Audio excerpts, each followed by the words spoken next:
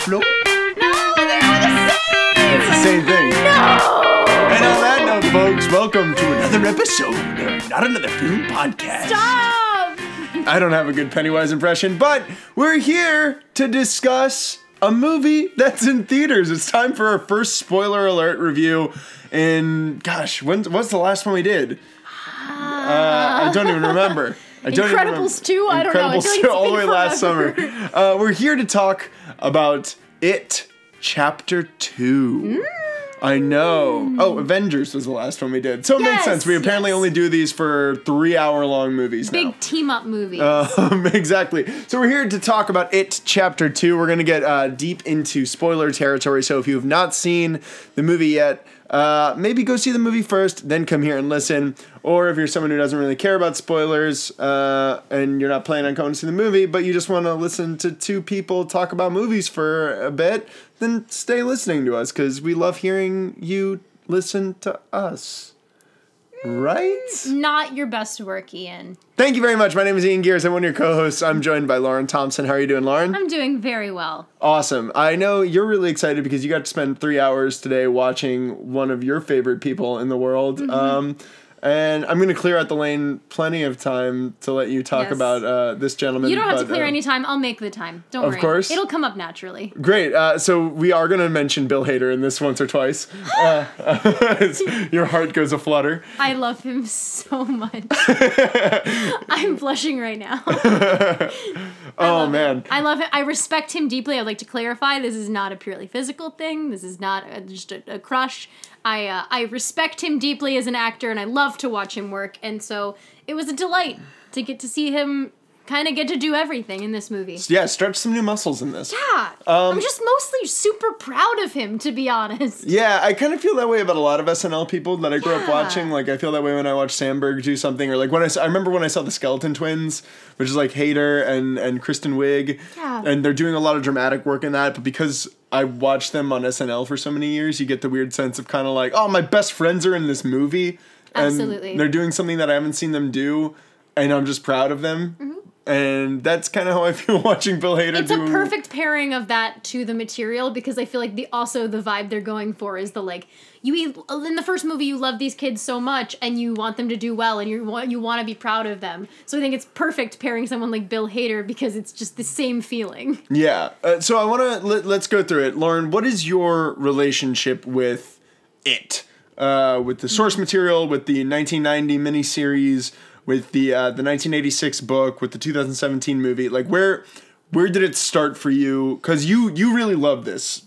I really love this franchise. Yeah. So talk me through like kind of how you came to this, because you're not a horror fan. No. I'm a scaredy cat. Yeah, and it's something that I find so fascinating that this one really struck a chord with you. So Yeah, it's fascinating to me too. I really don't know what kind of I've been kind of self-examining over the last couple of days of like what it is about this particular one that broke through so many of my barriers about this, because I haven't read the book. I did not have a pre-existing relationship with the original miniseries, as many people do. I'd sort of seen it, I think, pop up on TV every once in a while. oof, it is rough. Yeah, and I wasn't particularly impressed with that. I was familiar with the Tim Curry version of Pennywise, but I really had no expectations. I didn't see the first one in theaters because I was so convinced I would be too scared. Mm-hmm. And I kept hearing from you and from our other friends who went to see it and loved it that, and I was on tour, and I was on an acting tour when the first one came out. So even then, I couldn't see it in theaters because we were moving around so much and we were in such small towns. So I just missed the opportunity to get on that bandwagon. And so one day, I think I bootlegged it. Don't tell, please. Lauren, you know that movie piracy is Yes. not a victimless crime. I know, and then I watched it very unusually because I'm a scaredy cat. I watched it on our day off in our like company housing on a like blurry bootleg version of the movie, and I also watched it with a plot breakdown next to me, and I was reading one step ahead because I wanted to know where all the scares were coming. How did you do? Because that first one is like jump scare every 2 minutes. Like at a certain, like once it gets going, Like, you get jump scare after jump scare after jump scare, almost to a negligible point. Weirdly, I was doing okay. I feel like for the most part in that first movie, I could tell when the scares were coming, and I could, I could cover my eyes, or I could minimize the window until I heard the, like, loud noise end. Okay. So weirdly, I watched the movie kind of around the scares. Like, I watched, I think, like, the way horror was meant to be watched. No, around the scares. I know, and I know that's not the proper way to watch that now. I understand that, and I've since watched the movie. Like, once I got that first viewing out of the way, I could go back and rewatch the whole thing, because I knew when stuff was coming. But there were some scares that I got, like when in the scene in the first one where Bev finally stands up against her father, and you kind of think it's all done, and she turns around and Pennywise is there. Yeah. I genuinely, like, dropped my computer while I was, like, walking to get a snack, and I was like, oh my god! And so that got me, but I don't love this series because of the scares. I think I love this series in a lot of ways in spite of the scares. Because what drew me in was I just love these people. Yeah. I love these kids. Like, yeah. I think what really struck me is the humor of it and the heart of it, and just, like, the incredible chemistry of the young cast in this series, and the way that they came together, and kind of the larger metaphor of it, of, like, standing up against trauma and against bullies, and I just really connected with that, and I really, really loved that, and that's what has stuck with me. I think it's very rare that you have a series with this many characters where I remembered all of their names. Yes. Like, immediately afterwards, I'm terrible with character movie names in general. Mm-hmm. Or movie character names, sorry. But this one, it was like, they all were in my head. Yeah, Except for maybe Stan, but... That's just because you're anti-Semitic. Sure. Sure, yeah, that's fine. Yep, that explains so much about me. Yeah, like most of Derry, Maine. Yeah, so I don't know. It is very off-brand for me in terms of things that I love, but I love it dearly. I love these characters dearly, and so I was highly anticipating this movie. Yeah, you were stoked to come into chapter 2. Yeah, but I knew nothing about it coming in. I knew about 2 basic plot points going into the second one, and nothing else. What plot points were those? I knew that Stan and Eddie died. Stan and Eddie died. Okay, so you knew both of those. I knew that, and then I knew about that Pennywise was a spider at one point. Okay. Gotcha. And I knew that it was the older cast. I knew the general concept of it was the older cast 27 years later coming back to deal with him. Yeah. But other than that, I didn't really know anything. That's awesome. That's a really cool way to go into it. Yeah, I was terrified of this concept before I saw the movie. Just like the idea of, like, clowns in the sewer beckoning kids down there. I remember growing up and constantly hearing from people that were like, no, well, there are clowns that live underneath the sewer and they try and lure children down there. And so that, not knowing that was a part of a Stephen King book, but just thinking, like, oh, that's just gospel, you know? Like, this is truth. Water is wet and clowns try to abduct children in the sewers. So your understanding was that it was a nonfiction book.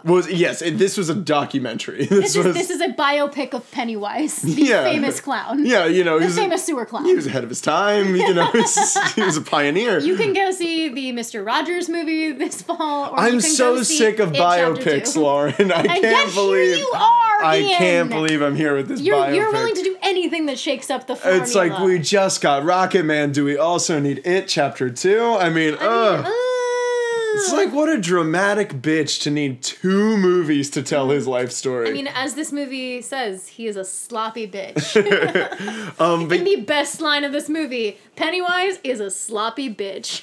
So I was kind of jury out on it. I'm not a big fan of clowns. I think they're pretty creepy. And not a fan either. But I was so taken with the trailer for the 2017 movie, the Anthony Muschietti movie. And I was following it a lot because when it was first announced they were doing it, Cary Joji Fukunaga was attached to write and direct it, who I just became obsessed over after watching his season of True Detective and then watching Beasts of No Nation. I was just like, this guy is the fucking real deal. And I still am a really big fan of his work. Shout out to Maniac. Really, really good, underrated show that came out last year. That's right. But then he got taken off. Anthony Muschietti got brought on. I enjoyed Mama, one of the movies that Anthony Muschietti had done before this that also starred Jessica Chastain. And so I went into it with like legit zero expectations. And within the first like 5 minutes after that first scene of Georgie getting killed, getting his arm ripped off and then brought down into the sewer, in the first scene with Bill Skarsgård as Pennywise, I was like, oh shit, this is gonna be awesome. There was like a level of, and I mean this in the best possible way, because I think we're living in the age of member berries and nostalgia and all of this, delight with Stranger Things and XYZ, kind of like really monopolizing on a time where we just want to feel comforted in IPs that we know and we don't have to think much about.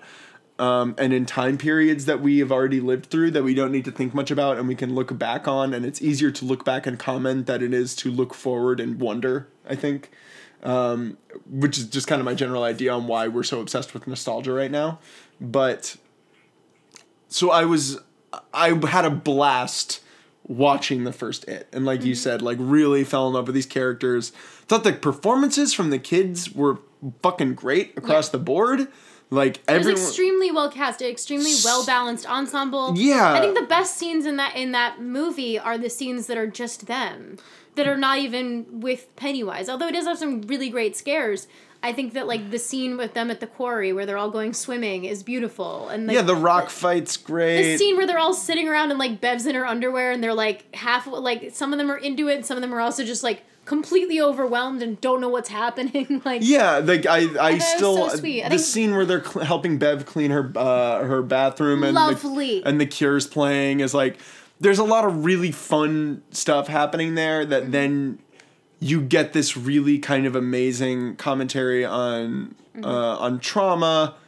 And how to deal with trauma, how to process trauma while it's happening, and how to recognize trauma that you may not recognize as happening. Yeah. And then I became really, like, just so fascinated by it and the metaphor of what Pennywise was that I got the book and I read the book, all 1,100 pages of it, and really, I mean, man, wow, what a journey that is.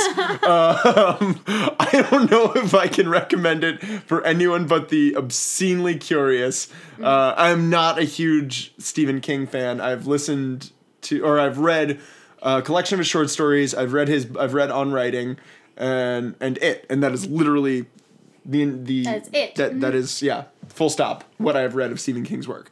I definitely think he's a good writer. But I also think that he is a bit verbose. He needs an editor. And no one is too good for an editor. I will say that till the end of time. Yeah, and there no are one is beyond editing. Yeah, and the book has come under fire for a lot of its controversy. Art should not be created in a vacuum. Yeah, most definitely. But there's the infamous child orgy scene, which thankfully was cut out of, not even included, not even thought to be included in the 2017 movie.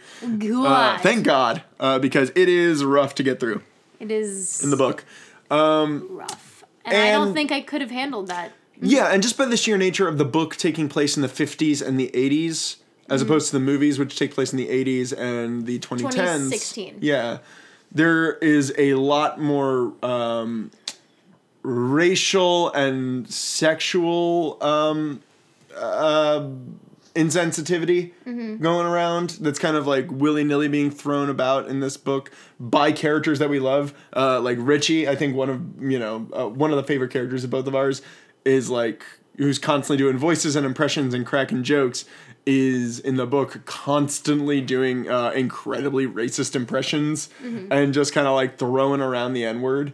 And it's like, it's hard to like a character even when they're 11. Yeah, he comes off much better doing this because they're trying to get a rise out of their friends, Beep, beep, Richie. But but for the most part, on the whole, I really love what the book says and what the book is doing.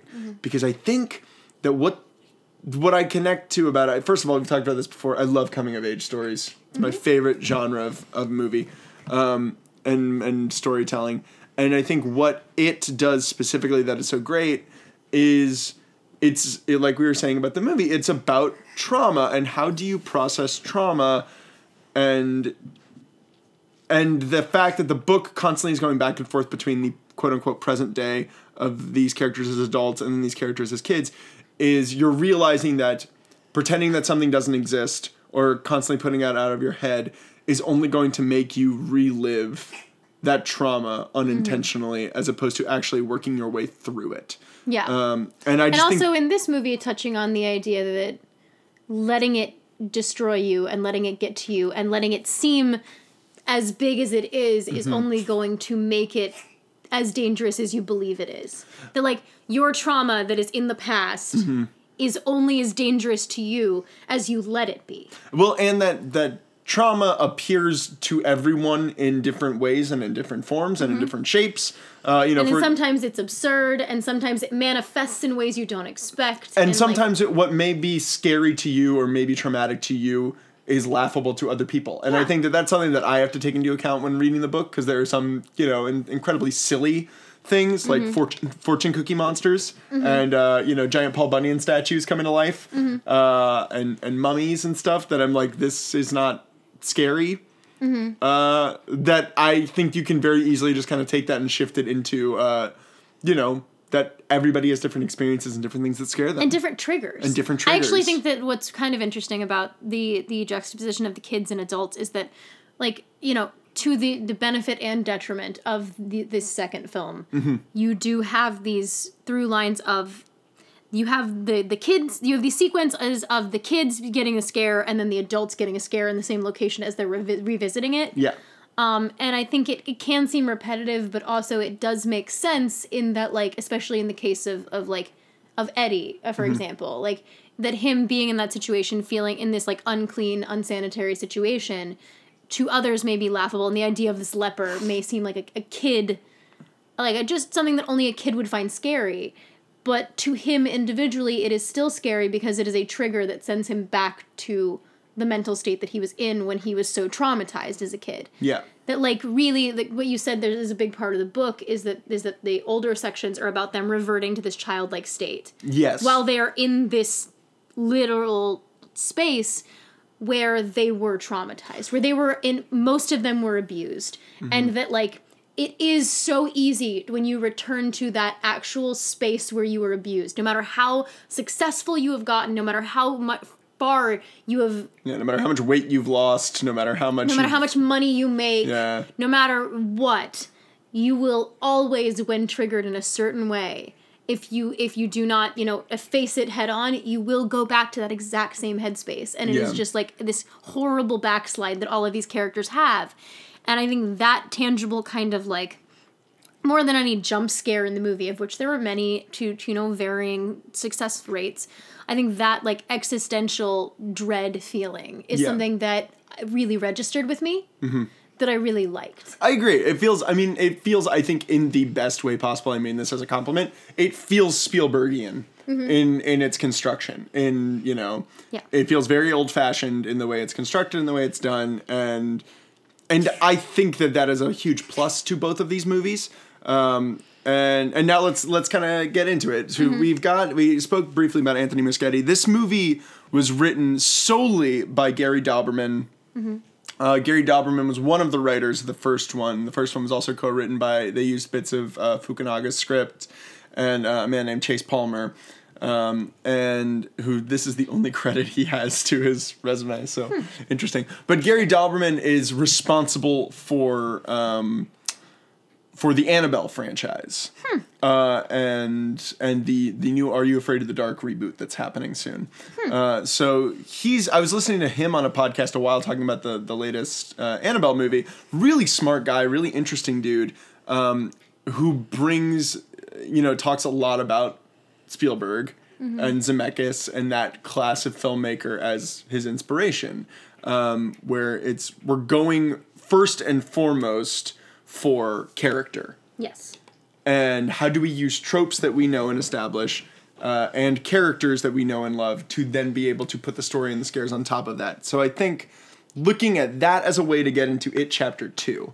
Yeah, and I think that for me, horror always, I feel like I like horror when it's done like this. I think that I don't like cheap jump scares. I feel like I don't like most horror films because I feel like the ones that work best for me are I'm scared because I like the character and I want them to succeed. And so when they are in situations of peril, I feel invested and I feel like I'm with them. And if it's just in a situation where the scares come first before character, before your, as an audience, connection with the character and your ability to project onto them and empathize with them, then it's just, it's just a friend coming up and yelling boo rather than an actual, like, immersive sense of horror, which I think is what these movies should be. Yeah. And so I get bored by them, and I feel used by them a lot if they're not done well. I can feel just manipulated. And that feeling manipulated is not the same as feeling scared. No, you're right. You're right. And I think that that's where to use this to segue into talking about this particular movie, that's where I feel a little at odds with moments of the first movie and more often moments in this movie when it comes to the scares. I'd love to talk about which moments that you felt that in. Yeah, and I think it's purely, like you said, we get a lot of moments in this. The gang returning to Derry because the 27-year cycle has come around, and there's a series of in the book, and they open the movie this way. This somewhat now very controversial opening. Depicting one of the hate crimes that gets depicted in the book. And that these hate crimes have been on the rise and that these children have been disappearing more often. And now not even just children, but adults have been going missing. And that Mike Hanlon, the only member of our gang who has stayed in Derry, has realized through his research and everything that it means that this, formless, ageless, demonic... Primordial being. Yeah, primordial, just depiction Eldritch horror being. Evil has returned. Yes. And that they did not, in fact, kill it 27 years ago. And so he has to rally the gang together, who all made the blood oath that if it ever came back, they would come back to kill it, to come back to Derry and do that. And while they're in Derry, like you said, they all kind of have individual moments while they're looking for these artifacts to perform the ritual of Chud. Yeah, sure. And I will get into all of that again. Oh, I'm sure we will, because, again, I do not think this movie is perfect. I enjoyed this movie greatly. I will say, I think I was the person of our friend group that went to see this that enjoyed it the most. There were definitely people in our friend group that thought this movie was bad. Straight up bad. Which is, totally valid. Everyone has different experiences. I enjoyed it quite a bit. But I also recognize that it is very much more of a flawed movie than the first one. And nor is the first one a perfect movie. No. I think the first one rides a cleaner line by having to do significantly less. Well, and also by having children. I think that things are scarier when it's children that are being targeted. Sure. And children that we are automatically like, oh my God, I love these kids. Yes. Like, most of the kids in that movie, with the exception of Finn Wolfhard and Jaden Martell, most people had not seen in other things. So we could go into it just kind of being like, I don't know who this kid is, but I love them. But I love them, and they represent innocence in a lot of ways, and it's so easy to root for those kids. Yeah. Than to root for the kind of damaged versions of them as adults. Yeah, and so when we're going into this now, we have the added weight of, we've got James McAvoy as Bill, we've got Jessica Chastain as Bev, we've got Bill Hader as Richie, and I have the list here. James Ransone as Eddie. Yes. James Ransone as Eddie, Jay Ryan as Ben Hanscom, Isaiah Mustafa as Mike, and Andy Bean as Stan. Yes. And of course, Bill Skarsgård's back as Pennywise. And so we've got all of these people in the mix as the adults, and we are now carrying in all of the movie star weight. Yes. That we're carrying in with them. And I think they're wise to cut it up about half and half. We get about 3 names that we really, really recognize. It took one of our friends kind of reminding me that James Ransone, who plays Eddie, was Ziggy from The Wire for me to even realize that was him. And just, wow, bang up job from him. Thought he was terrific in this. He's fantastic. He's so good. The casting is really well done. The casting's great. Again. And you can tell they prioritized, they have movie star weight, but, no one feels like they are there just because they're a movie star. They all feel like they are incredibly natural castings. All of the transitions from them as children to them as middle-aged people all feel like, no, that seems like that is what that person would look like. That is what the energy that they would have. And it's not because the cast, I read a little bit, it's not because the cast particularly worked on doing any type of impression. No. Most of them just sort of watched the movie and then did their own thing, because obviously people change over the course of 27 years. But I think it is a testament to how good the casting is, that all of their energies felt so similar and seemed to track through the years. I think the big thing for me with both of these movies, and I love horror as a genre, and I feel odd about it with these movies because I never found either one of them particularly scary, because jump scares, like you said, they're cheap. Yeah. So if you can build something out and get a really tense scene going, like, then I'm gonna be into it a lot more than like I'll be a little bit more scared by prolonging a tone like say Midsommar does, than something like, or even Pennywise something like A popping Quiet up in, Place. Yeah, than like Pennywise popping up in the back of a locker. Yes. And that just gets a little, again, it just gets repetitive. And this movie, for all of its, giant budget, which is great, and all of its, great star power. Sorry, our cat is just like hawking up loogies left and right now. It is. If you hear a disgusting slurping sound a la Pennywise, it is our cat Lou creating ambiance. Yeah. So for all of that, it just gets repetitive after a while, and I feel like the movie is not.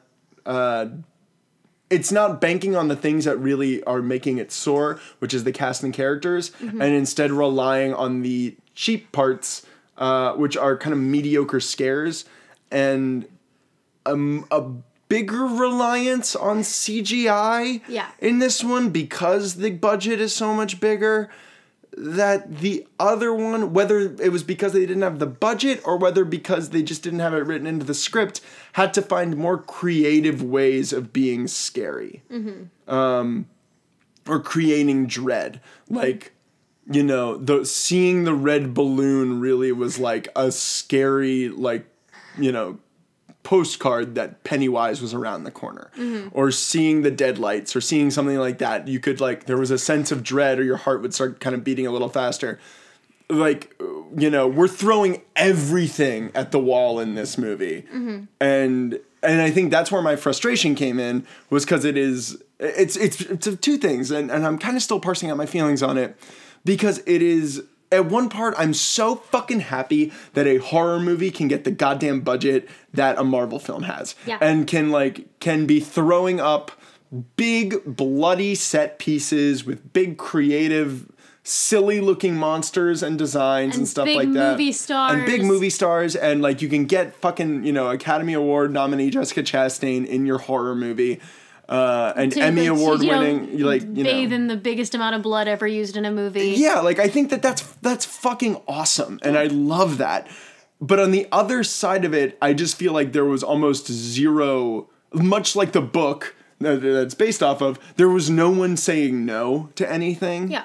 And so there's just too much shit happening, and then you get a movie that's almost 3 hours long that is adding scenes with the kid, going back and doing flashbacks of the scenes with them as kids that are delightful, because I love seeing those actors, but are also like, the reason that, what we're about to see them do as an adult is important is because of this new scene that you're now having to see them do as a kid that we never had in the first movie. So there's kind of just no real reason for it to be this, like, this thing. Like, it's no real reason to have, like, the stuff that was important in the first movie doesn't feel like it holds a lot of weight in this movie, and it feels like they have to retcon and go back and kind of be like, oh, well, actually the most important part of the first movie was the stuff we never showed you in the time between them fighting and coming back together. Yeah, and it was just kind of like, it was fucking baffling to me structurally. I was like, this is ridiculous. Like, and again, I love it, and I love these characters. I'm willing to give it so much stuff, and like we said, the first movie is so much better and so much cleaner because it doesn't have to carry all of the mythology that this movie has to be steeped in, because they are older and are not scared as easily. So kind of what the Losers Club has to do as an adult group is almost more of like a scavenger hunt, whereas the first movie was a survival film. Yeah. And so that... Well, and the stakes have to be, like, it's not just us. It has to be, like, Pennywise could kill the entire world, basically. the stakes have to raise. Well, and there are so many things in the book that they never even brought into the movie. Like, there's the idea that, like, Pennywise laid eggs, and, like, eggs are gonna hatch with more Pennywises that are gonna pop up. Yikes. Yeah, again, like, all this stuff that it's like, you could have had this world-ending threat. I'm glad they didn't go there, because I just think it's more fun if it's, you know, kind of secluded to just Derry. Yeah, it felt like this movie was trying to have its cake and eat it too, where this movie wanted to have the adult club, and it wanted to have the kids have their own movie in the first one, and the adults have their own movie in the second one, which was kind of the big draw of this particular adaptation. But this second movie wanted to do it similarly to the way the book did it, and the way that the miniseries does it, with jumping back and forth, so you can track like how these characters have grown and how they have not grown, and how they have in some ways moved so far only to be in the exact same emotional place, which is very much a valid way that I'm sure he does it in the book and the way that he did it in the miniseries. Yeah. But they haven't done it like that, so they have to go back and re-engineer and basically kind of through different events in a different chronology do the exact same thing they would have done if they had just intertwined them in the first place. Exactly, and you get a lot of that intertwining in this movie. Yeah. So it's very tricky because I get that they didn't want to lose the kids, and they also wanted to emphasize how they've come forward, and they also wanted to give us new information. They wanted to give us information about Richie. They wanted to give us all of that type of stuff, but ultimately it doesn't work for the pacing of the film. And it feels much more like a miniseries. Mm-hmm. I've said this right when we came out, I would be very interested to watch a recutting of these two parts into a sort of 4-hour miniseries version of this. Because I think there's a way to do this of kind of intertwining them for the first half, then letting the kids part end, and then coming back to the end stages of the adults. Lauren, you just described the book. Yeah, I mean, it's... Exactly. I mean, I feel like, I get what they're doing. I get what they're doing with part 1 and part 2 with kids and adults, but I don't think that it while it worked for the first half, it made the first half work, I think, probably better than the first half would work if they had done it the other way. It didn't help the back end. Because it made them have to retread ground we don't need it. Well, it's fat that we don't need, but it's also, I think it also shows some of the stuff that, there's stuff that they didn't get to do in the first one in terms of faith to the book, in terms of the mythology, in terms of even some of the character development when we were talking about Richie's arc, where they didn't lay that groundwork in the first movie as explicitly as they probably should have. So when we got to this part, it was doing a lot of retconning in moments where it's it was too subtle for us to notice. And yeah, there are little things we even spoke about, beep beep Richie.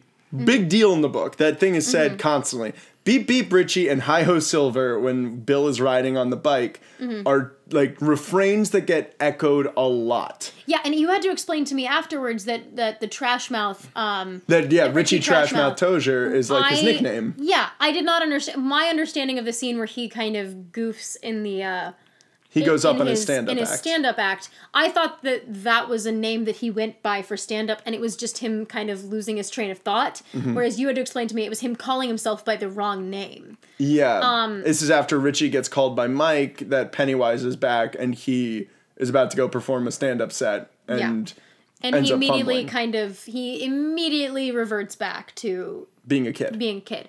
And because they hadn't laid that groundwork in the first half, I did not know that was, exclusively a name that he went by among his friends group. Because they never call him that in part 1. No. Which is fine, but then it's one of those things that when it gets brought up in part 2, I got it as a book reader, and there were many things in this version, which I think is an even more faithful adaptation to the book than part 1.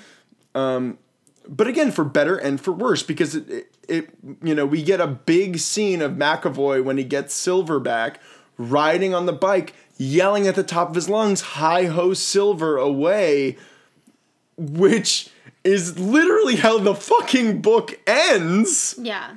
And we've never saw Jaden Martell do that in the first He's one. never said that line, so it's a weird Easter egg for the book that seems, but it's too prominent to be an Easter egg. It's showcased. It is fucking like, it's framed. Yeah, and I think that the same thing, the same effect could have been achieved just by having him ride the bike and flashing back to his young self. Yeah. You didn't need that line of dialogue. The dialogue actually takes you out of it because you're wondering what it means, and am I missing something? And we rewatched the first one the night before we saw this. Yeah. And they do beep beep Richie once, and Pennywise says it to Richie. Yes. And, which again is kind of weird, but you can kind of just like, well, Pennywise is a crazy demonic clown. He can say whatever the fuck he wants, I guess, and nobody will say anything. Yeah. So it doesn't seem like he's playing on a pre-established word. Yeah, so when Bev calls him on it at the Chinese restaurant in It Part 2, it's just a little odd. It just, yeah. Yeah. So I guess, like, how do we want to do this? Do we want to go through character arcs? Do we want to talk about the stuff that's in the book that and clarify things like the Ritual of Chud and like the God Turtle and all of this craziness? Do you want me to talk to you about this? Like, let's each just propose a thing we want to talk about. We can go back and forth. All right. So why don't you start with something you want to talk about? All right. And then I will bring up something that I want to talk about. It's probably going to be Bill Hader. Makes sense. But yeah, let's just go back and forth on something that stood out to us and that we want to talk about. So why don't you go first? Cool. I want to talk about, I think the movie does a really interesting job for being a huge, big blockbuster movie, and bringing in a lot of the metaphysical, psychedelic weirdness of the book. Mm-hmm. Because the book, once we get into the end game of the book, literally goes to the macroverse. It's what they call it in the book. Goes full Doctor Strange. Yes. We're literally like, as they descend into the sewers to fight it, this is when they're kids. Bill, this is taken from the Wikipedia page, so this is what happens in the book. This is verbatim. You don't trust your own recollection? I don't, because it was so crazy. Bill discovers the Ritual of Chud, an ancient ritual that allows him to enter the macroverse and confront it. During the ritual, Bill encounters Maturin, an ancient turtle and the creator of our universe, which it vomited up following a stomachache, who explains that it can only be defeated during a battle of wills. So the battle of wills that must be used to defeat it. Do you have any idea what the battle of wills is? We didn't see it in the movie. No, we don't see it in the second movie because they talk about the Battle of Wills when they're doing the ritual. They talk about it, but there's a specific battle that you need to do with the Ritual of Chud.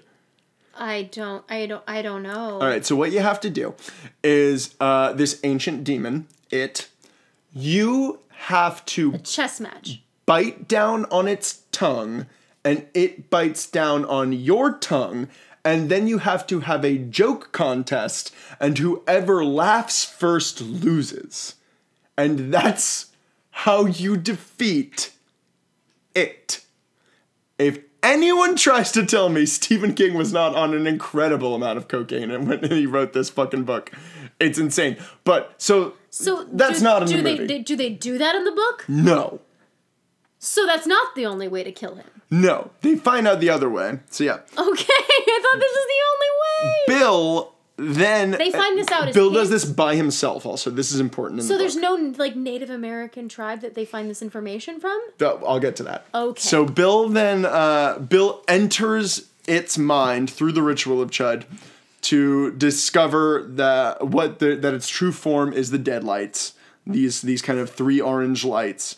And with the help of the turtle, he's able to defeat it and send it back to its slumber after proving that they're no longer afraid of it because it feeds off of fear. Gotcha. So they just skipped all the in-between stuff and went right to the I'm not afraid of you part. Yes. Great. So, this, when they're adults, this is how things happen in the book, and then you can tell me how things are happening. And so they descend into the sewers and use their strength as a group to send energy to Mike, who is not with them in the book. He is in the hospital because Henry Bowers almost kills him in the attack at the library. Oh my God. Right? So we're going to fridge Mike over here.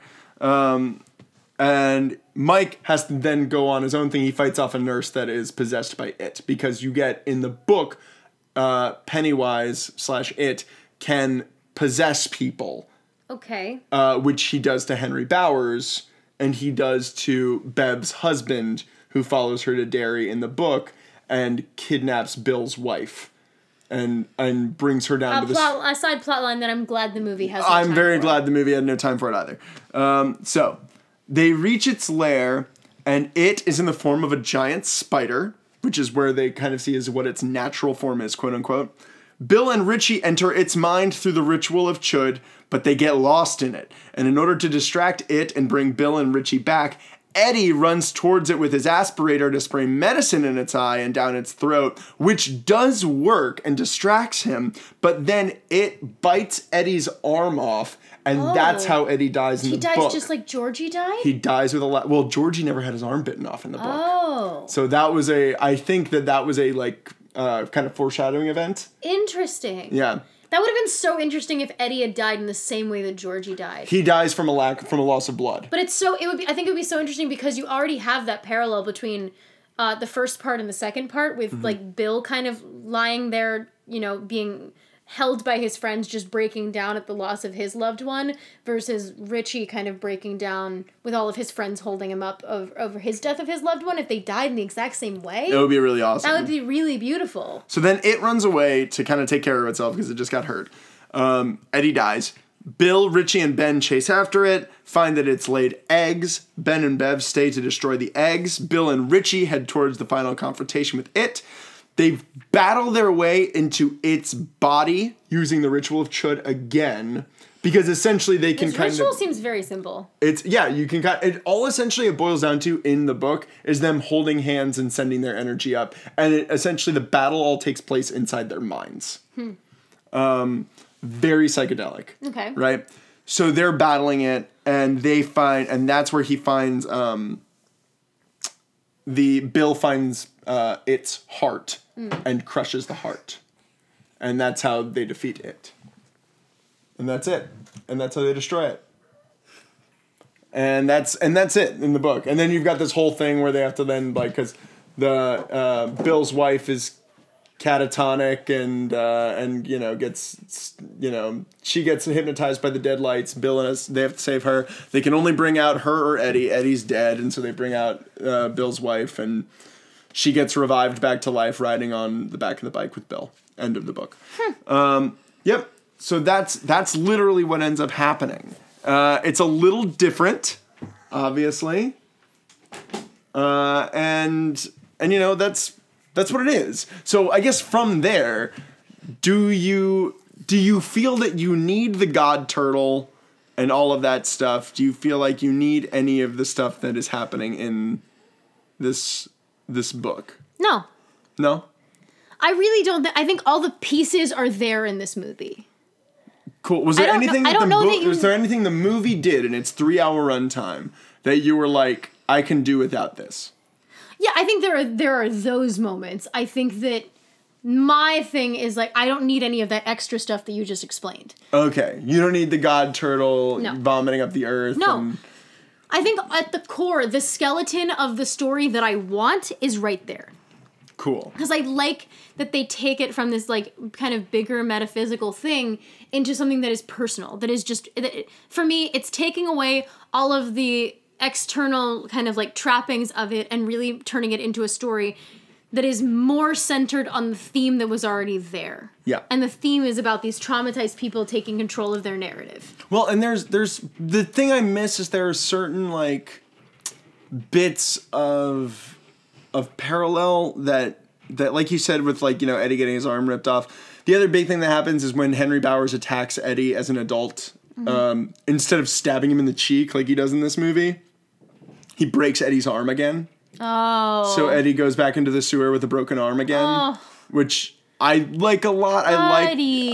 I kind of really like that. Yeah. Well, because it also lends back to that thing of just the cyclical nature of, like, this trauma will suck you back in again and again and again. And eventually, as this movie establishes, it will kill you. And if you don't come back and if you don't kill it, if you do not kill this right now, it will destroy you. Yes. It will destroy you the same way that it destroyed Stan. And so I think there is something that is, I find so fascinating about that. About the, like, and the fact that a kid just like Georgie dies right in front of Bill yet again. And the, like, if you, this idea of, like, you can't run away from it. You can't. And that Bill has to kill the part of himself that blames himself for Georgie's death. Yeah, I like like, as heavy-handed as it is, I like it. I like it too. I really like it. Those moments work for me. It's not subtle, but it never was setting out to be subtle. And I think that it's a narrative that I find really interesting and really touching. And that, like, I don't know, that I like this idea of having to go through hell and face everything that scares you head on, but then coming out the other side. And that's, I think, what it is. That's why I don't necessarily understand thematically why Eddie's the one to die. I was wondering if you had any, like, insight as to why he's the one that doesn't make it. Other than just, like, someone had to die, you know? I don't know thematically how that ties in. I think it ties in with the fact that, I mean, they bring it up in the movie as well, where when they talk about how Stan didn't make it, you know, is Stan going to show up tonight as well? And Richie kind of has the throwaway line of, like, no, because he was always the, you know, most scared of any of us. Yeah. And I think that the choice for that would have always been, well, Eddie's the most scared of us. But the fact of the matter is, Eddie was one of the most brave of them, and you know, got over his fear. He had the well in there. He had the well in there, and I think he saved them all. I think that that's what it is that Eddie rose to the occasion, and they do it again in the movie with him, you know, kind of saving Richie when Richie gets hit with the deadlights in this. That Eddie does a solo act of bravery when no one expects it of him and no one asks it of him. And he's the one that is the key to figuring out the whole thing. Yeah. I like that because you said that wasn't in the book, of him being the one to make the discovery of, like, you can make him small.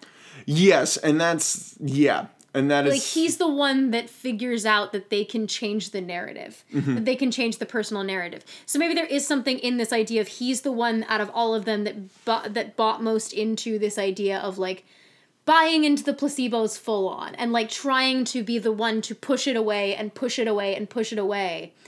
And he's the one that had to confront it head on. And he paid kind of the most intense consequences for that. Yes. I think it muddies the water a little bit by adding in some of the elements that we'll talk about in a minute. I mean, we can break into it now. It's like, I think it for me, like, in terms of reckoning with him being the one to die, I think it's a messy thing because I think, like, you don't want to, you know, buy into tropes, but there are kind of 3 confirmed gay or bisexual characters in this movie, and one who is implied to maybe be. And one of them is, and, like, 2 of the 4 potentially die. Yes. And that, like, I think that there is something that is harmful about that, but I also love that he gets to be a hero. Yeah, I think that goes back to, I mean, we can talk about this at length, and again, as a straight person, I have less of a stake over, you know, whether or not this works than you know, somebody else that has more ownership of this story does. Because when we were walking out of the theater, there was a group of people right behind us that were commenting on how this movie opens with a hate crime of a gay couple being very open and very happy together at the Derry County Fair in 2016, who then get attacked by a group of hoodlums. Yeah.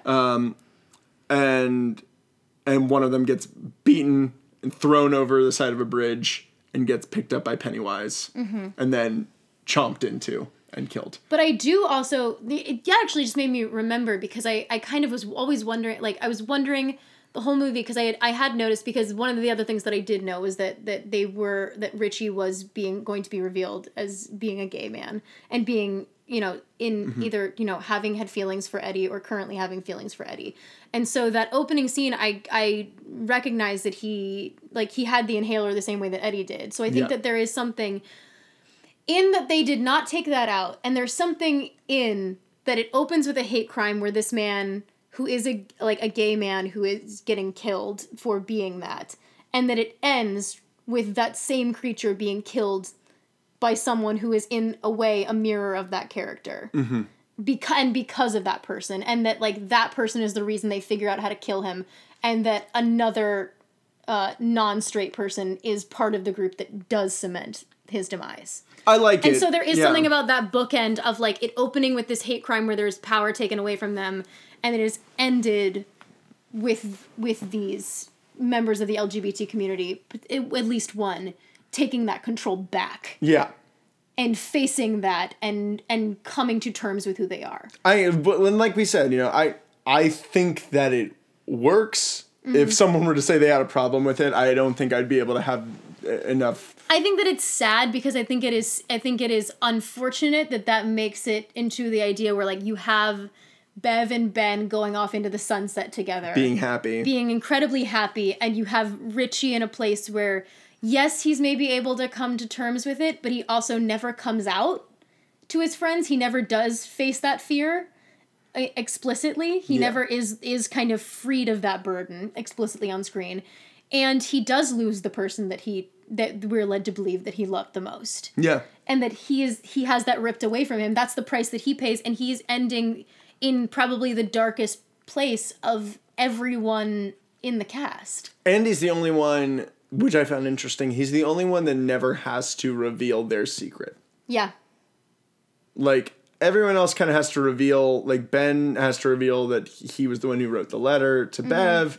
Bev has to come to terms with what she, like, her whole torrid history with her father and, like, and what her father did to her. Yeah, and the fact that she's married a man who abuses her. And that she's ashamed of that fact. Yeah. Bill has to kill the part of himself that blames himself for Georgie's death. Mm-hmm.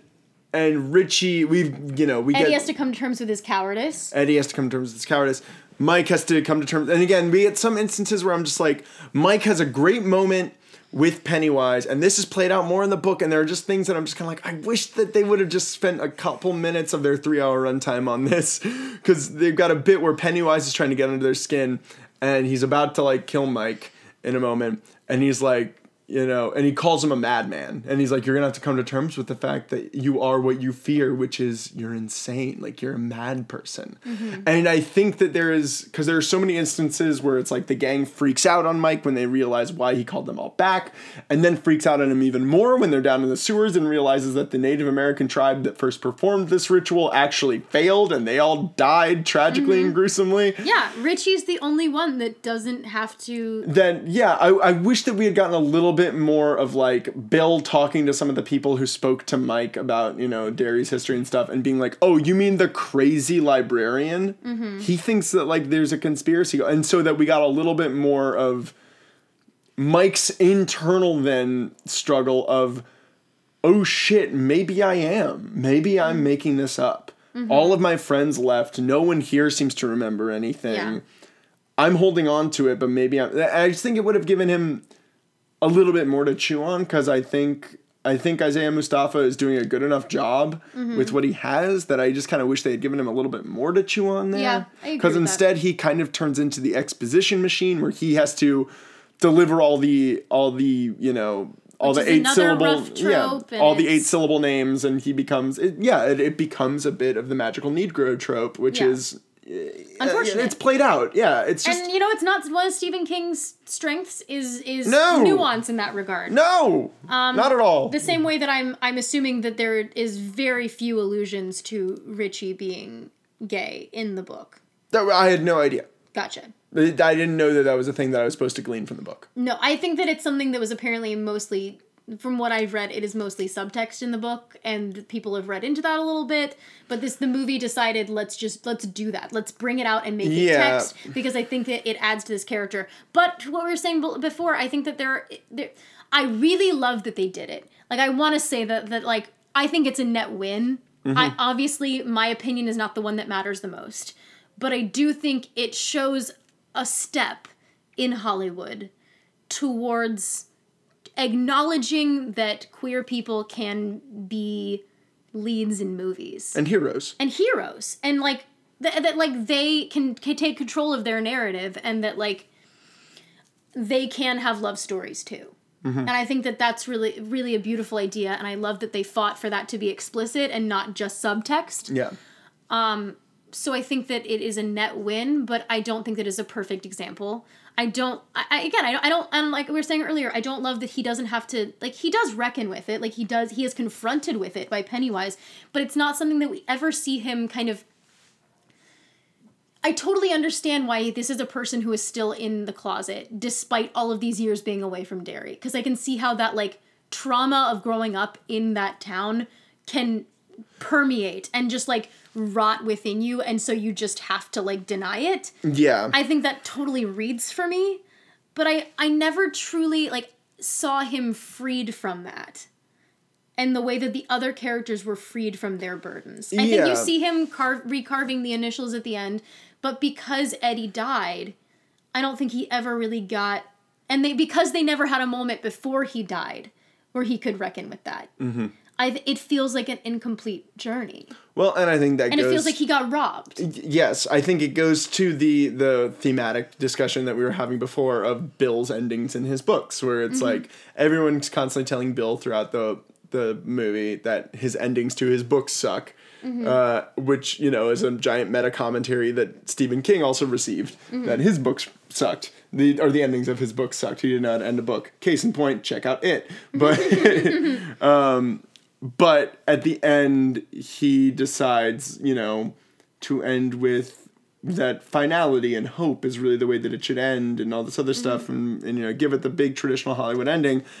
And I think this movie, like we said, with everything, tries to have its cake and eat it too, and wants to end on a note of hope, and on a, you know, we don't get the apocalyptic ending that the book has, where it's like, while this giant battle with Pennywise is going down, Derry's having the worst storm they've had in years, and literal, like, buildings are crumbling, and after, like, the big battle with Pennywise is over, like, the entire downtown of Derry is destroyed. Yeah. And it's literally, the town is dying.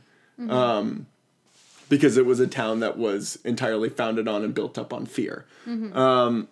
And so there's, you know, the metaphor is bashing you over the head.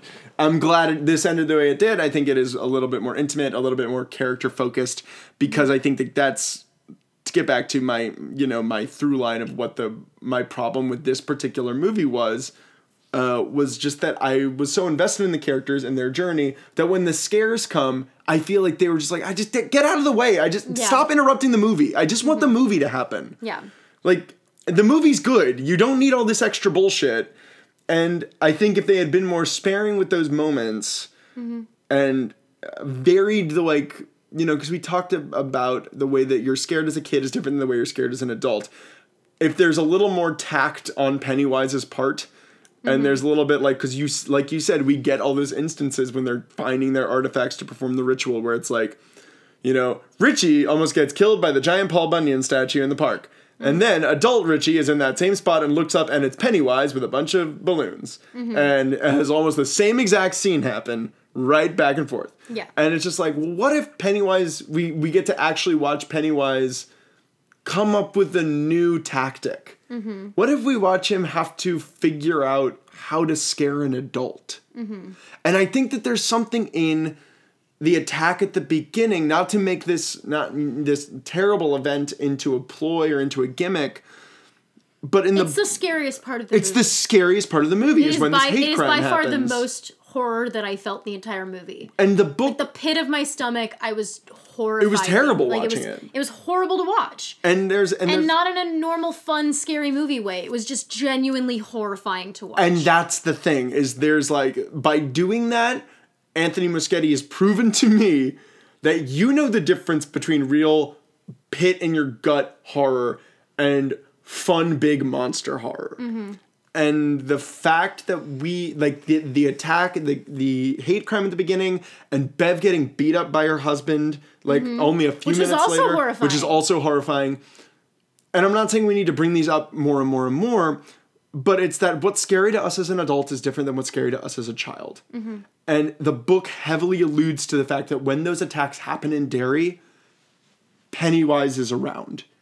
And that it's that influence that is making them happen more frequently, which is an amazing commentary to have in 2019, that a lot of these attacks and domestic terrorist incidents in the country are spurred on because the people who are perpetrating them and committing them are being driven by an ignorance and fear. And that is a terrifyingly prescient idea that I feel like the movie wants to flirt with the idea of, but then backs away in favor of easy monster movie scares. And it's... But I also feel like that is something that would sacrifice faith to the book. Sure. Which is, again, it's a trade-off that you make. I would have preferred probably if they'd been less faithful to the book. I think because I thought some of the stuff that they changed from the book was really some of the strongest stuff. It worked well, and then it was, but which is why it was odd when it goes back to being hyper faithful to the book. Yeah. I just wonder where this was in the first movie. Like, script notes be damned, like, they wouldn't let him make the movie he wanted to make, whatever, blah, blah, blah, blah, blah. At the end of the day, you made a movie in It Chapter 1 that works, that, for lack of a better term, fucking floats, and that has a beautiful story with beautiful characters we care about, and some pretty effective, scary moments, and tense-filled moments. Yeah. And you have a cast of characters and a vocabulary set up in your story and in that cast of characters that you can make work. This movie uses all of those same ingredients, but for some reason is like, we can use the ingredients that we use to make lasagna, and we can make lasagna tacos and lasagna burgers. And it's like, yeah, but you also can make lasagna and just stick to fucking lasagna. Like, there's just, I just think it tries to do way too much. Yeah. And comes up, like, again, I like the movie because I like these characters. And I will watch this movie again because I like these characters, and I really enjoy these performances. And it's kind of, it feels like I'm watching, like, a crazy overstuffed miniseries. Yeah. Instead of watching, like, a live movie. Yeah, but I think that's also the trouble of adapting Stephen King's works. I think that most of the time they usually work at as miniseries better because it's just so dense, and because it needs that time to breathe. Yeah. Because at a certain point you also need to have a certain X amount of scares if you're going to do a horror movie. Otherwise you're going to get a reputation of it's not scary enough. But I think there's, it's a tricky balancing act you play. If you have a miniseries, you can dole those out a little bit more carefully. Whereas you can't really do that in a movie. Everything is so much more condensed. It's the reason that I think a lot of people have a problem with the Harry Potter movies. Weird, like, to compare them. Like, it's just that they do feel overstuffed. Whereas I think if they were given a little bit more room to breathe, you can fit all of this stuff in and still, have these character moments. And you can have a few more of the character moments that I wish we had in this movie that I think would have made it work a little bit better. I think that I wish there was a little bit more nuance in the love triangle with Bev and Bill and Ben. Oh, yeah. I wish there was much more nuance there. I wish that there had been a little bit more touching on that. I definitely wish there had been more about Richie and Eddie. Yeah. Because I think that there's so much gray area there about what was there. I don't even think we need Henry Bowers. No, we don't. Which is such, Bowers was like... I don't think we do. Yeah, like... He doesn't add any... When you look at his actual function in the movie, he has no purpose. His purpose ends up being to stab Eddie in the face, and that doesn't even end up being a thing. Yeah. It is a funny scene, though. He gets killed by... Richie kills him to save Mike. That's literally it. You don't need it. You don't. And, like, that's... Again, it just goes to, like, he's a big part of the book, and I get, like, 5 or 6 Stephen King fans would be really mad that Henry Bowers isn't in there because this, the human form of evil and what you're afraid of, that the kids were afraid of, comes back, and the adults... I just think it muddies the themes. It muddies what the movie's trying to say. It kind of just feels like, hey, we're going to throw in this B-side we know you love, which is like, you don't need it, and it's a lot of extra time. The performance is fine. Like, there's nothing wrong with those scenes except for the fact that it just feels superfluous. Yeah. But I think the Harry Potter thing is such a really good comparison because it really does, like, feel like that.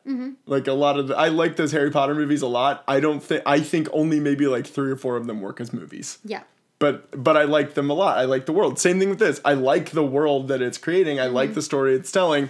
I don't really think this works as a movie. I don't know that it has the time to tell the story that it's telling. Yeah, but it's a world that I like living in, and I admire the craftsmanship on display. And I admire that it achieves as much as it does. Yep. Like, I admire that I was genuinely really touched at the end of this movie. Same. I admire that, like, you know what? This movie made me tear up. I genuinely did. I mean, that's, well, and you know, let's spend the next couple minutes talking about this before we go into the final questions. But fucking Hader, man. He's fucking amazing. He's great in this movie. He broke my fucking heart, He's okay? really good. Bill Hader broke my fucking heart. He's so good. Well, and because, you know, you had told me I tried really hard to avoid spoilers for this movie. But, you know, everybody was leaving the movie kind of being like, all hail King Hader. Mm-hmm. And he really does. The hype was high. The bar was very high. The hype was real. But what a fucking great role. And I mean, you know what? He fucking lived up to all of it. You get all the best comedic dynamite. lines. You get all the best dramatic shit. Mm-hmm. You get a great added storyline that is not explicitly in the book. And I would say he has the, and this is said before, and I think this is absolutely was justified in my brain, he has the clearest arc of any character in the movie. Oh, a billion He's the one percent. that gets a character arc. He changes from beginning to end more than I think any of the rest of them do. Yeah. Plus, he gets, like, a love story. I mean, as underwritten as it is, as much as they are kind of shoehorning in at the last second, like, it's there. Oh, yeah. He's the most interesting part. And it is important to his character. Mm-hmm. I would say it's more important to him than I think, like, Bev's is to her. Yeah, exactly. I mean, well, and yeah. And, like, it was interesting because you did not know that was happening going in. And I did. And so when we rewatched part 1, I rewatched it with that lens, knowing that that's what they were doing. And it does add some really interesting moments in the first movie. Cool. Of foreshadowing. I think there's a really nice moment in the first one where you, like, I think we play it off as a joke when people ask, like, oh, what are you afraid of, Richie? Mm-hmm. And he says, like, oh, I'm afraid of clowns. Yeah. And you really see, if you've seen this movie and know that, you see completely, watching it again, that he's completely fucking lying. Interesting. That he is, like, it is so clear knowing that he is lying at that moment. Well, and you made a good point, too, which I didn't realize at one point, where it's like he's opening, you know, the scary, not scary at all, very scary thing. And one of the things he opens, it's just a closet. It's both of them are opening a closet. Because I think there is, like, subtextual evidence there, potentially, that Eddie is also gay. Yeah. I think it's, like, I do think that there is textual evidence there that it's, like, that's part of the tragedy, basically. Yeah. But, yeah, they both open a door, and there's a closet. Like, there's that, and he's, like, in the first movie, they do have the moment where he's lying. They do always lean into the chemistry of those two characters. I think that completely makes sense, that it's, like, of course you'd have a crush on your friend. And, like, I think it's there in the way that he acts towards Bev, and, like, the way that I think it all kind of adds up. It's just, like, I wish they had leaned into it a little bit more. Yeah. And that, like, also his fear when they go to the house in the first movie, that, like, his fear is himself, and is, like, himself in a coffin. Mm-hmm. And when you see what happens to gay people in this town. Yeah. It makes sense that he would see, like, my biggest fear is that I'm going to get killed. Yeah. And that no one, and, like, I'm going to go missing, and they're going to have thrown me in the river, and I'm going to be gone forever. You know, I think that all completely reads as his anxiety. Yeah. I'm going to be just another forgotten kid. Yeah. That I'm going to be another forgotten kid, and especially no one is going to care if I'm a forgotten gay kid. Yeah. Like, no one's going to give a fuck about me, and, like, my friends won't care about me. And I think that that's really interesting. And watching the ways in which he overcompensates intensely in the movie is really, really pretty interesting. Mm-hmm. No, I think that's all...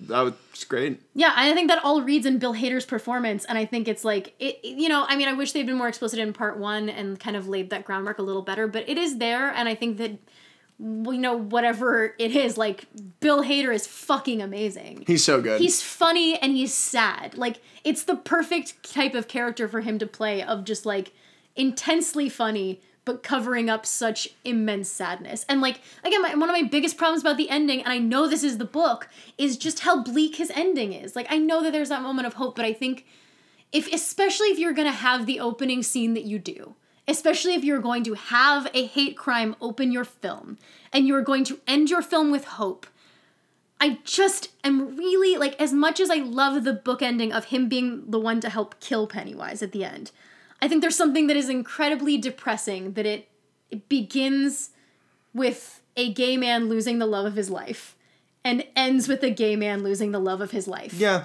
Yeah. And that's really fucking sad to me. Oh, it's tragic. And I want to hope that things are going to get better for him, and he's, smiling, but he's devastated. And he never got to know if those feelings were returned. And that's and Bill Hader's performance is lovely and deeply felt and and very specific. So specific, and I feel like I know this person. It's such a biting kind of humor. Yeah. And it's a great evolution. It's a really well written part too. I think it's the best thing that Doberman does in the script for this as well. I'm wondering how much of it was also, just kind of embellished and improvised by Hader. But it's a very specific type of not sinister, but cynical jabbing and comedic overcompensation that you can tell is the evolution of the loud, boisterous, Richie Trashmouth Tozier that we get in the first one. That is so I'm going to be the loudest here and make all of the jokes just to be the center of attention. To now this is the only way I know how to deal with the world is through snark and sarcasm. Yeah. And I've cut myself off from that because I'm scared. Yeah. And that I don't know, it just makes much sense that evolution has happened. It's where I really like what they do with adult Eddie in this, but adult Eddie, for lack of a better, is essentially picks up exactly where kid Eddie leaves off. And, you can say the same thing for pretty much all of them. Growth, yeah, you can say the same thing for most of them. Richie, I think, is very, very specifically you can see how the world has really fucked over this dude. Or at least to where this dude has felt very fucked over by the world and has to put on 7 or 8 layers of defense mechanism to deal with it and himself. He always feels highly guarded. Yes. His hands are in his pockets almost the entire movie. Yeah, that's why I think it's great. It's a great performance. One scene that I will say I found incredibly beautiful, that I really liked, and I will say has a lot of layers of subtext that I thought were played beautifully by him and James Ransone, was the moment when he's kind of talking him down before the end, you can come with us, you are brave enough. And that I think there's a really kind of he's still joking, but that's one of the moments where you see those guard come down and that he has a softness beneath him for this person that he loves. Yeah. And I think that is a really beautiful thing, because I read an interview with Bill Hader, right before we recorded this, where he talked about how it informed everything that he did in the movie was informed by the fact that he loves this person. And it makes sense. You can watch it. You can see that track. That he loves this person, but I am never going to be the person to make the first move. Yeah. I am going to prod you, and I'm going to keep fucking with you and hope that eventually you'll realize that I'm pulling your pigtails. And it's really interesting because they interact the same way as adults as they do as kids. That relationship they just poke each other. Where it's you're not relating to two people as adults. You are completely relating to each other as the 11-year-old versions of yourself that probably have crushes on each other. And you'll never get past that point to the adult point of do we have feelings for each other? Yeah. And that's the central tragedy of it. I think that moment is the closest they get. Yeah. And that's the tragedy of it. And I just it makes me sad that he was the one that died, It's a bummer. But I think it gives Bill Hader an amazing arc to play. Him fucking weeping in the at the Barrens at the Barrens broke my heart. Oh, it was tragic. And then trying to laugh it off by I lost my glasses. I lost my glasses. Fuck, man. It's really heartbreaking. It's really heartbreaking, and he's amazing. And he's great. I love Bill Hader. Bill Hader's a star. This is a star turn for him. He comes out he's worth the recommendation alone. Him, I mean, It's not a perfect movie, but Bill Hader is so good. You should see the movie. Yeah, I think this cast is great. The cast they assembled is great. I think Jessica Chastain tracks beautifully from great. Her childhood version. I'm a McAvoy fan, so I like what he does. I think I got to watch the amazing moment where you saw his stutter come back. Yes. And freaked out. And I gasped. Because you were oh my God, they're reverting back to their childhood selves. And I was yep, that's one of the things I love about this book. And Yeah, can we just talk about our favorite moments of the movie? yeah, I mean, Like, we've our discussed fuck yeah moments. so many of them. Our favorite quotes. were with Hader. Yeah, I mean the like remember like the call back to the best line in the first one. And now I'm gonna have to kill this fucking clown. Yeah, that's a great Call moment. back to like, do you remember what you said down there? Yeah. And he goes through like 5 different things that could have been the thing that he said. My dick's down bigger there. than yours. Yeah, and then it's finally like, oh, we're gonna have to kill this fucking clown? Alright, let's kill this fucking clown. Yeah. And when he calls Pennywise a sloppy bitch. That's great. God, what an amazing line. I also Can't wait for that GIF to hit the internet, by the way. I mean, I also he's become an internet gay icon in and of himself. I think Skarsgård's performance as Pennywise is fucking awesome. As the Bobadick's boyfriend. I just love it. I love how weird and physical it is. When Bill Hader, when Richie made fun of the dance. When Richie makes fun of the dance is great. But my favorite moment of the movie, possibly, I think it was the scariest imagery and the scariest everything is when, is it Bev or I forget who. Bev, I know what you're talking about. Yeah, when she turns down the hallway and sees and she's like in the older, and it's like him as a person. it's him as a person and he's putting on the clown makeup and talking to her and then he just tears his face down and you see the lines. And those create the red. They create the red lines of the blood. That's the best horror imagery of the movie. It's the best horror imagery of the movie. It relies on very minimal effects, and it's just Skarsgård doing his creepy best. And with the eye going off in the different direction. It's the level of intense focus that he has at all times. Do you know that he can do that? That's just him. Yeah. That's not CGI. He can just do that. And it's terrifying. Yeah, he can just make his eye go off in a different direction. Apparently, Bill Hader asked him how they did that effect, and he's like this, and he did it, and Bill Hader freaked out. Yeah, I would freak the fuck out too. It's amazing. But that was my favorite. My favorite moment. Your favorite scare, yeah. Well, it was like one of my favorite moments too, because I was just kind of like, this is scary. Yes. Like it's one of the actual only moments of this movie that I feel like really unsettled by something creepy, not just like how unsettling it is to watch a hate crime happen or a domestic abuse. It's one of the it's one of the scary moments where you don't like. To have to feel bad. Yeah, you don't have to feel bad for watching. Oh, I can just be like, ooh, it's spooky. Yeah, in 20 minutes I'm gonna be laughing at Bill Hader's yuck yucks. Like, and I think that it encapsulates what the movie what this movie has to do that the other movie did not have to do, which is carry all of the mythology. Because the other movie has the privilege of not having to do that, which is why it can be the Goonies with clowns, and I just think it's effective writing and effective performance. You get, great Chastain, as always. Really great Skarsgård. Awesome makeup effects. You get to see that budget, big on the screen. The movie looks great, we should say. It's a huge budget for a horror film. And looks amazing. It's going to make a shit ton of money. It's already made $185 million worldwide on its opening weekend. Like, yeah, that was my favorite Huge moment. movie. Great. I want to ask you, Lauren, do you have any other experience with Stephen King movie adaptations?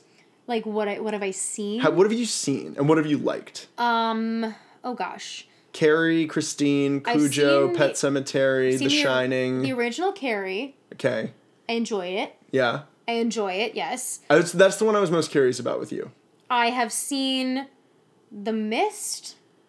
2007 Frank Darabont. Yeah, the one with Thomas Jane with the twist at the end. Marcia Gay Harden. Yes, I quite enjoyed that. Yeah, no, I like The Mist. I like The Mist. I don't like the creepy crawly monsters once we actually see them, but I like all of the psychological stuff among the people in the store that are like boarded in and the different factions that arise there. Yeah. Marcia Gay Harden fucking rocks that movie. Oh my god, she's so good. She is scary. And I actually think the ending is effective. Like tracks. It's cynical really, and effective. Really solid. It's super depressing, but great. Trying to think what else. I've seen. You're gonna be so upset with me when I say this. I have never seen The Shining all the way through. Okay. I have seen the Shining miniseries all the way through. Okay. Okay. Because they were showing it on Sci-Fi one day and I watched the whole thing. Very different. Yes, very different. I think that might be. You were commenting on the pure and simple fact that The Shining is my favorite horror movie of all time. I am, and I still have not seen it all the way through. It's one of my favorite movies of all time. I've seen it in segments, I will say. I have never sat down and watched it all the way through. Gotcha. What other Stephen King things are there? I mean, there's I'm sure I'm Christine, there's Nope. Thinner, The Langoliers, Nope. Maximum Overdrive, The Shawshank Redemption, Yes, I have watched Shawshank Redemption. I quite enjoy it. The Green Mile. No, Okay, that's it. awesome. Well, I mean, So I'm pretty new to this. okay. I was gonna say, so what do you take away from this as like Stephen King's signature kind of like brand? Like, what do you, when you are going into your next Stephen King adaptation that you're gonna go see? What are you expecting to get? I feel like ensemble is something that I come out of it pretty strongly on. I feel like it's usually really solid ensemble work, and it like, I don't know, again, because I don't know a ton about it, but I think that for me it's more of an intangible mood kind of thing of like Americana, of like small town Americana, of just a feeling of the like oppressiveness of small town America and the secretiveness of these small towns and the way that these The affect insidious people. nature of where you grew up and Yes. how that affects you as a person. Yes, and how this place that is supposed to be, like specifically how small towns are supposed to feel so supportive and insular and like such a warm community where everyone knows each other, can actually be so oppressive if they are filled with forces of hate. Mm-hmm. And how they can be so unknowable and mysterious at times. Yeah. Like how there can only be a couple hundred people in a town, and yet there are still these like dark secrets, and you never really know anyone. Yeah. So I guess that's kind of what and also like this idea of people going away and coming back to hometowns, and Yeah. yeah. Are you gonna read any of his books? Maybe I may read Salem's Lot because I know it's my mom's favorite, Oh, and she okay. thinks that she thought that was incredibly scary. Yeah, I'm curious about that. I've had 1,000,000,001 people tell me that The Stand is one of the best books of all time, and then I Yeah. need to read it. Well, and now I have an e-reader, which, sorry, all the people that hate e-readers, for books that are as long as Stephen King's, and you know, people who read as I do at rehearsals and on the train, his books just aren't necessarily feasible for me to carry around. No. So it's something that I either need to listen to audiobooks of, or I need to read on a Kindle, and now that I have one, I can actually maybe do that. Dynamite. I'm glad that you can read now. Yeah, okay. Get fucked. Awesome. Lauren, what's your favorite horror movie? My favorite horror movie. Oh, gosh. Do I like horror? I'm not going to answer that. I don't know. You're your own person. You can answer that. I literally am trying to think of a single other horror movie that I enjoy. What other horror movies have you seen me watching? Well, we saw Midsommar together. We saw The Witch. We saw Hereditary. I enjoyed that. We saw, It Chapter 2. We've seen...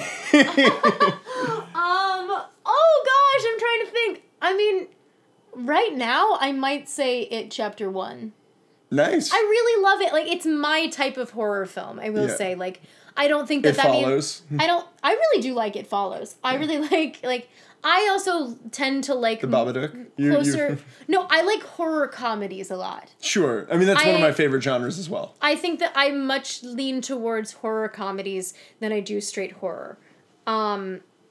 I much prefer movies like this, or movies like Happy Death Day, or like Shaun of the Dead or something Shaun of the Dead. I love Shaun of the Dead. Would you count Shaun of the Dead? No, I'd count that as more of a comedy. Yeah. So I love like comedy, or like something like Ready or Not, which is in theaters right now. Stuff like that is more what gets me jazzed. Sure. For horror. So I think this is probably the closest to like a classic horror film that I enjoy. I like Fright Night. Yeah. I really enjoy. I think that's really fun. You really liked Halloween, 1978 Halloween. I like the original Halloween, yeah. So yeah, I just tend not to like the... I mean, I really liked when we watched The Conjuring, weirdly. Like, that's more of an exception. No, I liked, honestly, than a rule. I liked both of those Conjuring movies quite a bit. Yeah, but I tend to like horror when it is more character-based and then concept-based. Yeah. Than just like, you know, I don't know, like slasher movie of the week, where it's like, sure, you know, Truth or Dare, where it's just a bunch of co-eds getting murdered. Yeah. I much prefer when it's character-based and it's when the focus first. is on the ensemble, not on how the people are going to die. Yeah. Awesome. And I think with It Chapter 1 and It Chapter 2, for all of its flaws and all of its pros and the things that it does really, really well and its accolades, we can definitely put both of those movies in the camp of the latter. Ones that really, really focus on their character more so than the deaths. Awesome. Anything else you want to add to this before we wrap it up and send it into the world? Bill Hader, Marry Me, and Richie Tozier, Deserve Better. Sounds good. Awesome. Thank you very much for listening, folks. Please remember to rate and review, subscribe to us on iTunes, Stitcher. We're not on Spotify yet. I don't know why I said that. We will be soon, actually. We will be soon. I can say definitely we are making moves towards getting this on Spotify very soon for you. Yes, we want to thank everyone who has listened to a lot of our latter episodes that have been coming out. You guys have been really, really helpful in getting our numbers up. Please tell all your friends about us. We would love to be in more ears. Check us out on Facebook and Instagram at Not Another Film Podcast. Check us out on Twitter at @FilmAnother. And shoot us your emails. Because guess what? After this episode, we're releasing one more of these goddamn Twilight episodes. Yeah. And that is it. Now we're back to our regularly scheduled nostalgia. Thank you very much for listening, folks. Bye. You'll float too.